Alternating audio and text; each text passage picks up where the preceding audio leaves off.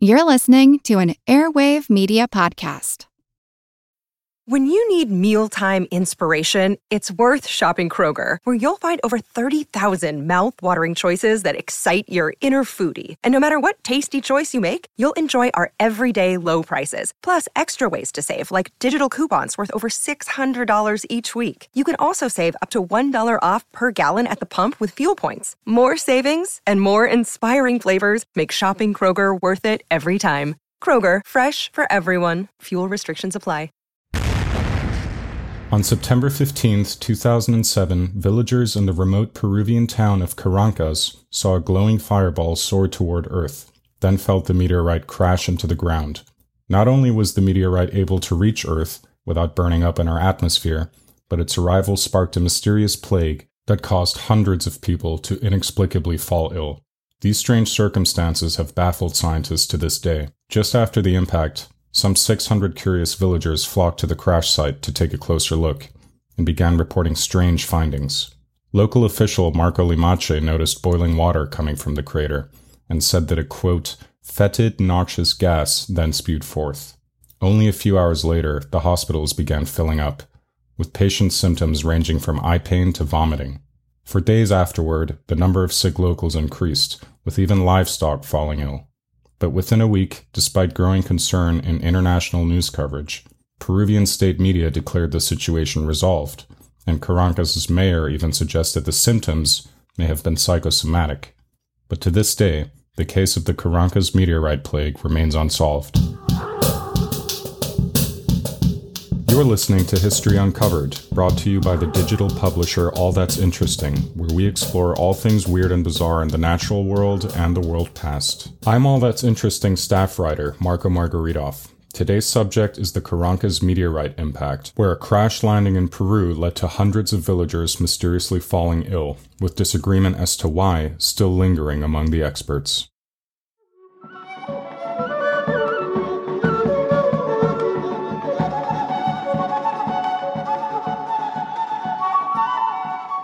Carancas is a small, humble village in the remote highlands of Peru, near the Bolivian border and Lake Titicaca. On an otherwise normal Saturday just before noon, the skies opened up, and a colossal rock from outer space crashed into the dirt, causing a 20-foot deep and 98-foot wide impact crater. Due to the region's shallow water table, locals didn't find much at the impact site but a sizable hole rapidly filling with water and scattered fragments of space rock.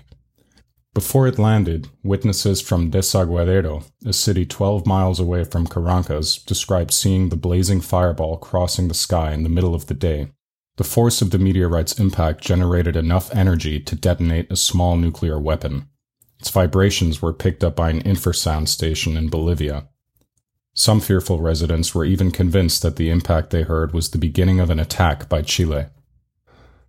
Scientists concluded the meteorite had been part of an asteroid belt around 110 million miles away, floating between Mars and Jupiter, and was one of the largest to hit Earth in a long time. Until that fateful day, geologists thought it was impossible for chondrite rocks like this to cause craters. Geological sciences professor Peter Schultz, who visited the site 2 months later, said, "This meteor crashed into the Earth at 3 kilometers per second, exploded and buried itself into the ground. Carancas simply should not have happened." To his point, it's generally accepted that most meteors break off into fragments and fizzle out before they can reach the Earth's surface. The Carancas meteorite stayed intact all along, confounding scientists like Schultz to this day. It remains the only known chondrite impact of its kind in recorded history, and stranger still was the mysterious sickness that accompanied it.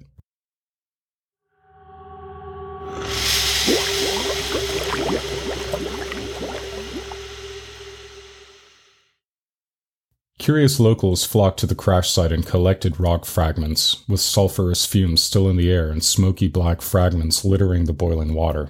Hours later, reports of sick villagers emerged. Rumors of the collected fragments being cursed or toxic began to float around, and many people reported experiencing nausea, dizziness, headaches, and vomiting. The nearby hospitals were filled quickly, as the municipality's mayor, Nestor Quispe, explained.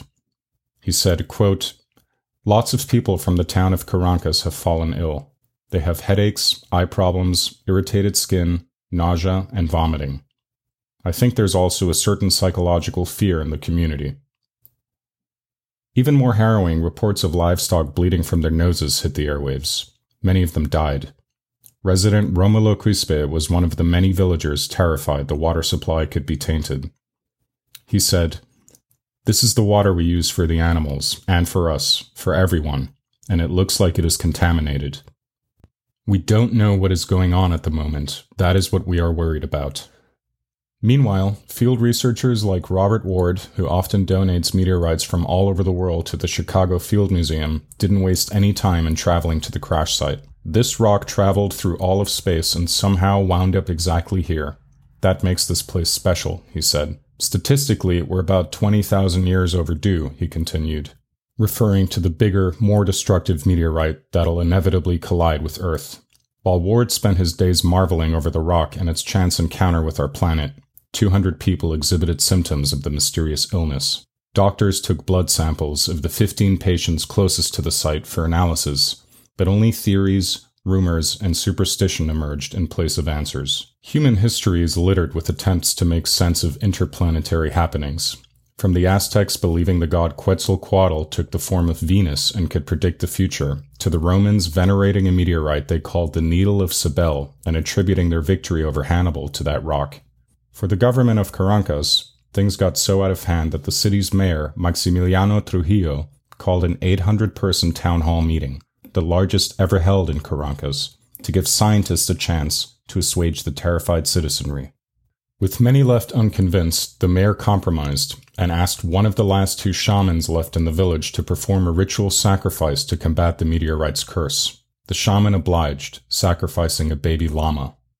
Mayor Trujillo also built a fence around the crash site and asked citizens to sign up for 12-hour shifts to guard it. It was this kind of ownership over the problem, Trujillo felt, that could serve the community best, rather than dictating solutions and claiming things would resolve themselves. The Peruvian government's official news agency, Andina, reported 4 days after the crash that the sick villagers were already, quote, recovering. There aren't any critical cases. A total of 200 people with different symptoms have been seen.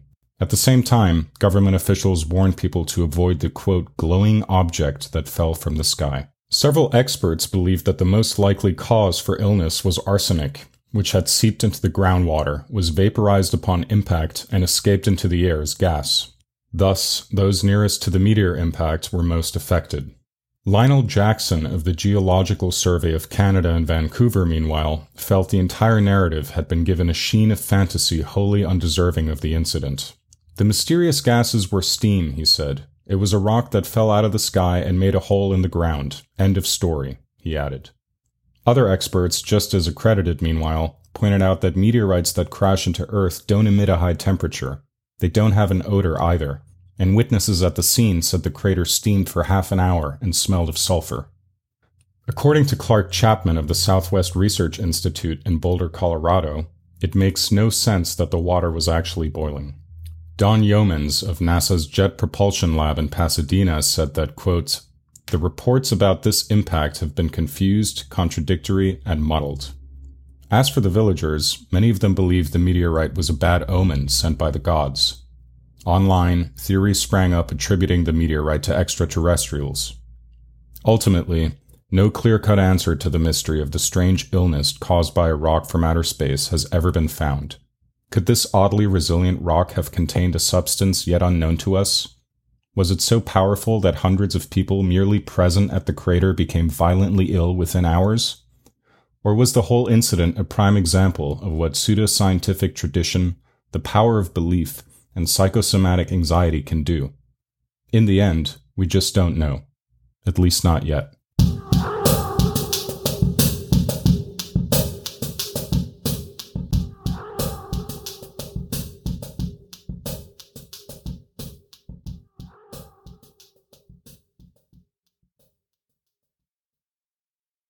Thanks for listening to History Uncovered.